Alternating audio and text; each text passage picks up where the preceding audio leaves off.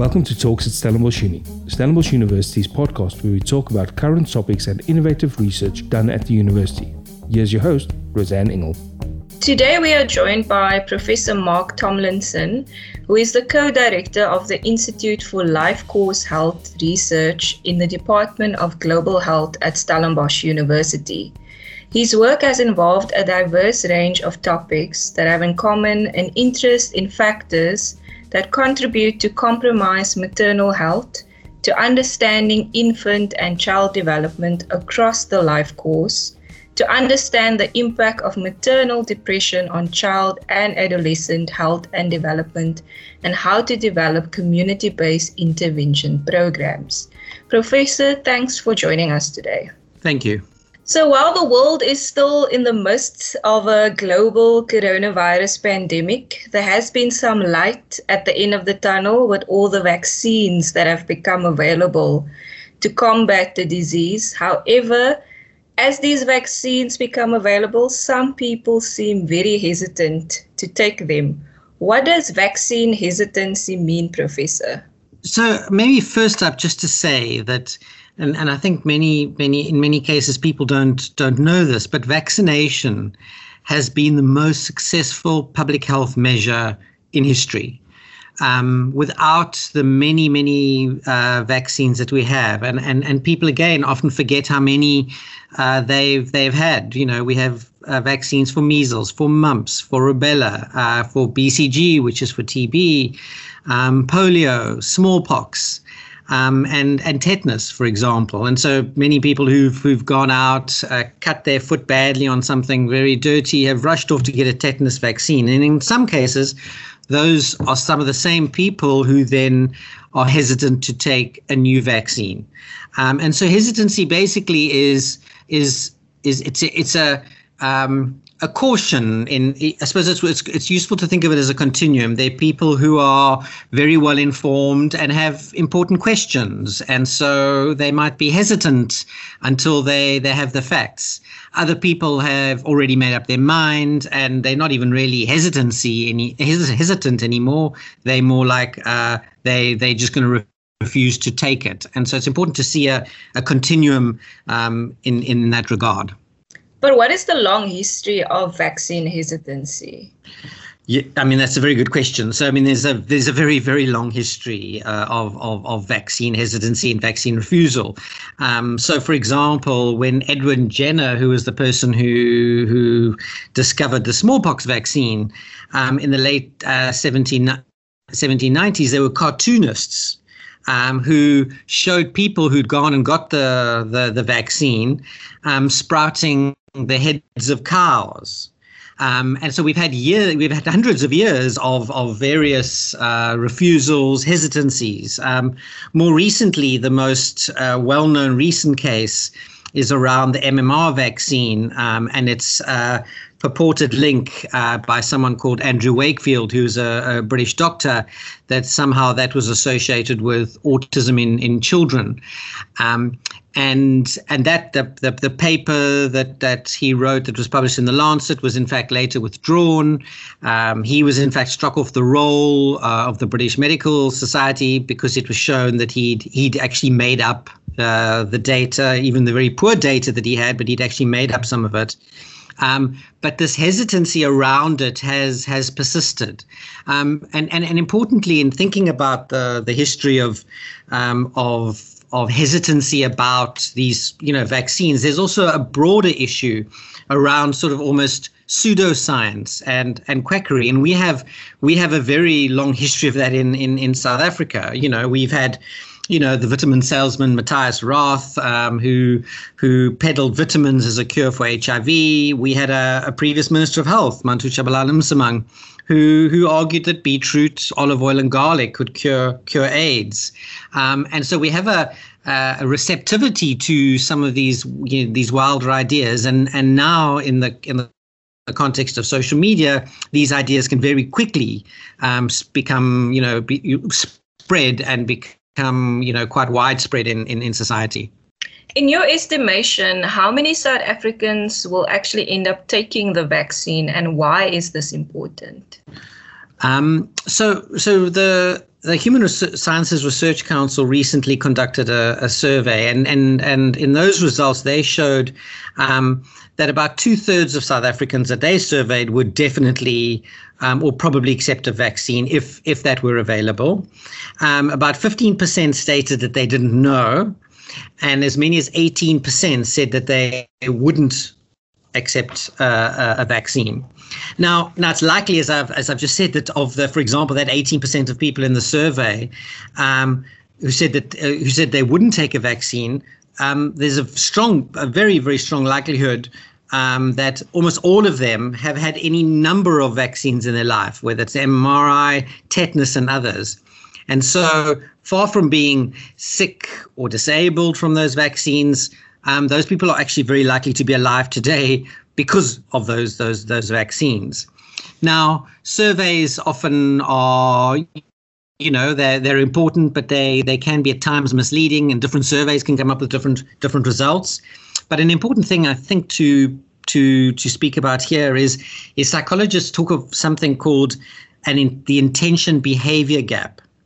And so, what people say they're going to do or not going to do actually may be quite different from what they actually end up doing. So people may be quite clear right now in a survey to say, I'm not going to take the vaccine. But in fact, when it comes down to it, and they have one available, many of those may in fact change their mind. I mean, one of the things that's really important in that regard is that when people see other people, close to them in proximity, I mean, extended family members, people in their neighborhood they know and they respect, the more people like them that they see taking it, the more likely that if they're on the fence and they're not sure, that they will then take it. And in fact, there's some interesting evidence from some European countries that people who are quite vociferous about saying they won't take the virus, when they saw other people taking it, and when they heard that there were shortages and not everyone could get, then all of a sudden they were quite keen when shortages were there. So we don't know, but South Africa, our vaccination rates of infants are very, very good. And colleagues and I have done research where we asked people and this is a hypothetical question, if we asked mothers, in fact, who themselves were HIV positive, and whether they would be prepared to give an HIV vaccine to their babies, for example. Now, that doesn't exist right now, but if if it was, would they do it? And it wasn't a large survey, almost everybody said absolutely they would. So I'm hopeful and positive that even though 18% is close to a fifth of South Africans saying they won't, I suspect that it'll be higher than that, and more people will take it if it becomes available to everybody.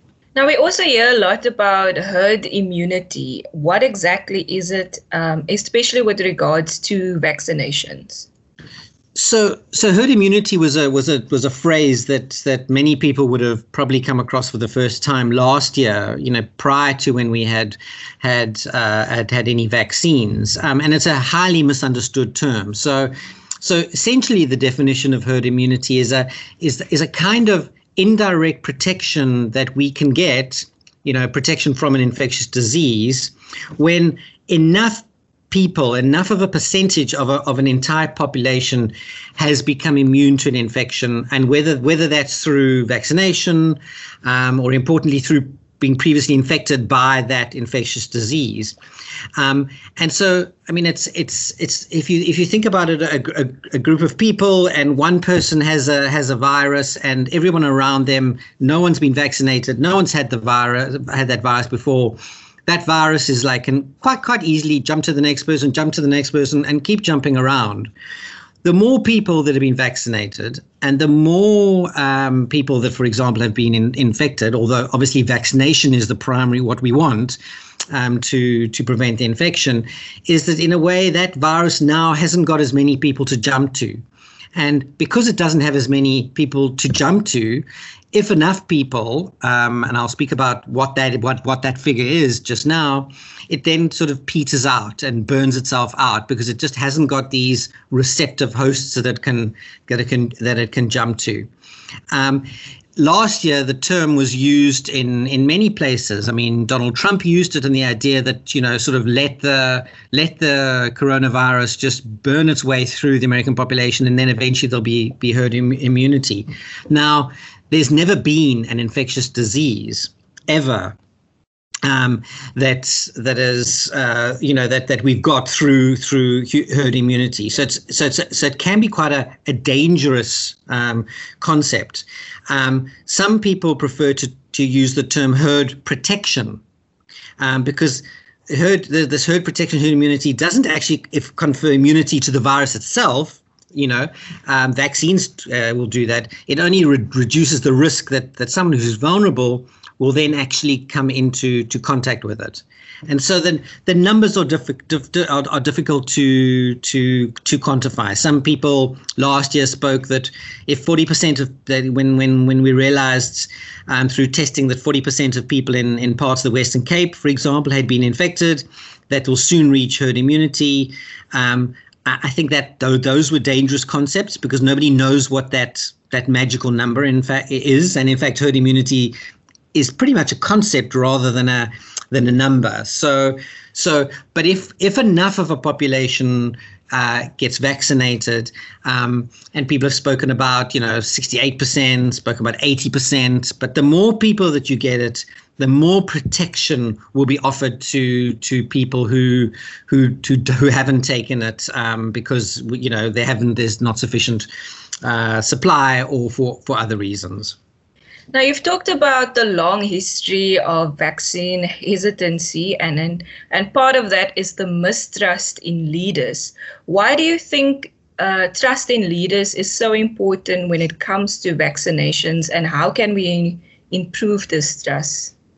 I think so when people make decisions about particularly health behavior, but any behavior, we have a tendency to believe that people use rationality to make those decisions. So they look at the evidence, they look at the facts, and then they make a decision based on that. And that's quite a widespread belief.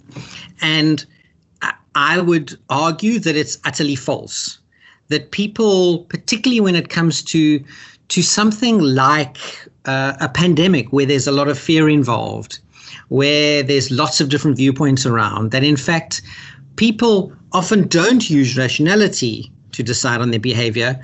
What they in fact use, and I'm borrowing from a writer called Robert Sapolsky who sees it in this way, is people don't use rationality to decide on their behavior. Rather, they use rationalization to justify decisions after the fact. And those decisions they've already made are based on emotion, a gut feeling, fear, what their partner says. And so it's really important that if we imagine that we can counter vaccine hesitance solely through facts and the truth, as it were, I think we're going to miss the point, because in fact people are not making very often decisions based on that. And so what happens often is that leaders will bring out the scientists and the academics, and the facts are vital. The facts are essential here. But actually, there's a large group of people in society who are simply not going to listen to that. And that's where things like trust in leaders come in. That is how, and it's not just about trust in leaders, but it's about, making sure that the people talking about taking the vaccine are people that are trusted by the people we want to take them. So, and in many cases, that's not the scientists and the academics. What it is religious leaders, it's influencers, it's sports people, And so if a sort of an aging, balding scientist like myself says to a young person, take the vaccine, they really are unlikely to take that too seriously. Whereas if a young kind of musician who they really respect is seen taking it, seen and heard to be saying why they're taking it. They're taking it to protect themselves. They're taking it to protect their family. And very importantly, they're taking it to protect the vulnerable people in their communities, their grandparents, their grandfathers, their aunts, So when people see that happening, then they're going to be more likely to take it. And it's not solely about facts or anything. So having political leaders that you can trust, that when they say something is what it is. And ideally, of course, I'm not trying to minimize the importance of facts and data, but if we acknowledge that many people's behaviors are based on this emotion, we then must also realize that when people, for example, there's kind of an emotional contagion and people hook onto an idea that this is going to, one of the stories that's going around now is that because some of the vaccines, Bill Gates has been involved. There are these stories, for example, that Bill Gates is trying to insert microchips into the vaccine that will be injected into our blood, which then will either alternate or alter our DNA, or it'll be used to track us. Now it's patently, utterly absurd to myself as a scientist. I know that that's not the case.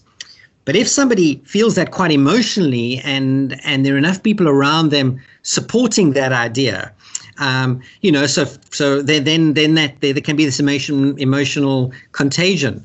So in 2019, for example, a study in the Nature journal was able to find at least 1,300 Facebook pages which were carrying anti-vaccine messages with enormous numbers of followers. And they predicted if those trends continue, anti-vaccine views will dominate online discussions in a decade. That's dangerous, but at the same time, if we believe we can just counter that by facts, we're going to be missing an important kind of way of responding. So how exactly do we do it? Like, how do we communicate around vaccines and vaccinations, especially in this social media age and with all this conspiracy theorists and fake news out there? Yeah, I mean, and I don't have all the answers for that. I have some ideas. I think, being very careful when we're a political leader, Minister of Health, for example, when we talk about vaccines, we need to be very cautious in how we talk about them. So, for example, a couple of weeks ago, when there was that press conference around the AstraZeneca vaccine, be very cautious when you use the word expiry date. Not because part of what they were trying to communicate isn't true. But your audience, when people hear expiry, what they think about is the expiry dates that we see on the food we buy in the supermarket.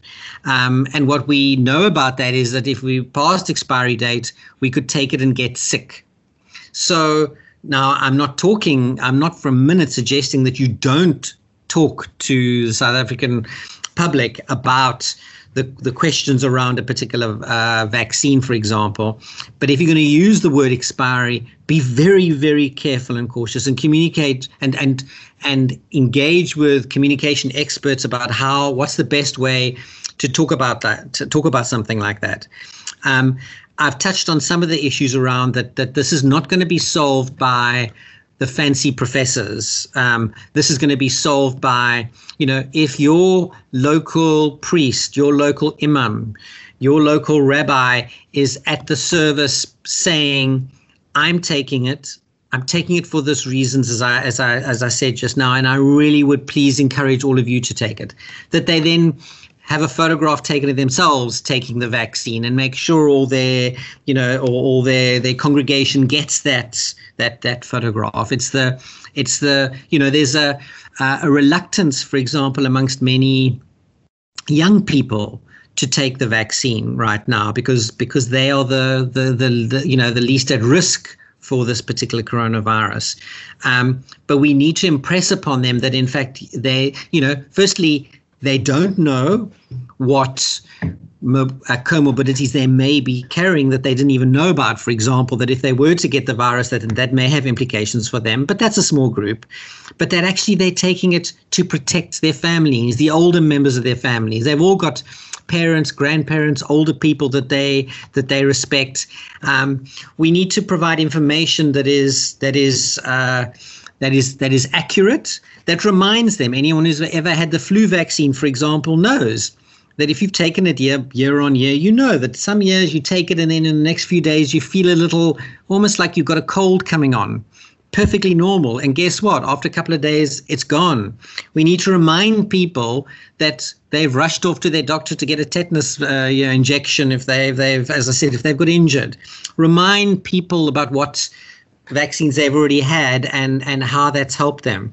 And we need vocal, musicians, sports people all across the board to be publicly taking it, to be publicly encouraging people to take it. So those are all important, and to keep remembering that we have to provide the facts. We have to keep providing those facts because those are essential. But remember that amongst the vaccine people who are vaccine hesitant or have been taken in by some belief system or whatever, even if that's a deeply held belief, and I don't want to appear judgmental in any way to people's belief systems, because many people hold these beliefs quite dearly, and they come from somewhere. There was a smidgen of truth or something somewhere, and if we vilify and judge them, for example, for these views, that's not going to be helpful. Now, of course, there's some people within that who are trying to spread misinformation because they're trying to sell you their new kind of remedy or something that's going to, by swinging a crystal around you and sniffing burning something that's going to cure it or whatever. Now, I have no time for that sort of like those sort of quacks. But we have to be respectful of people's views. We have to be respectful of that, but at the same time push really hard to convince people to take these vaccines. Well, Prof, this was a very interesting and important conversation, and I thank you for joining us again today. Absolute pleasure. Thanks for the invite. Thank you for listening to this podcast. Follow all the latest Stellenbosch University news at www.sun.ac.za or follow us on all the largest social media platforms.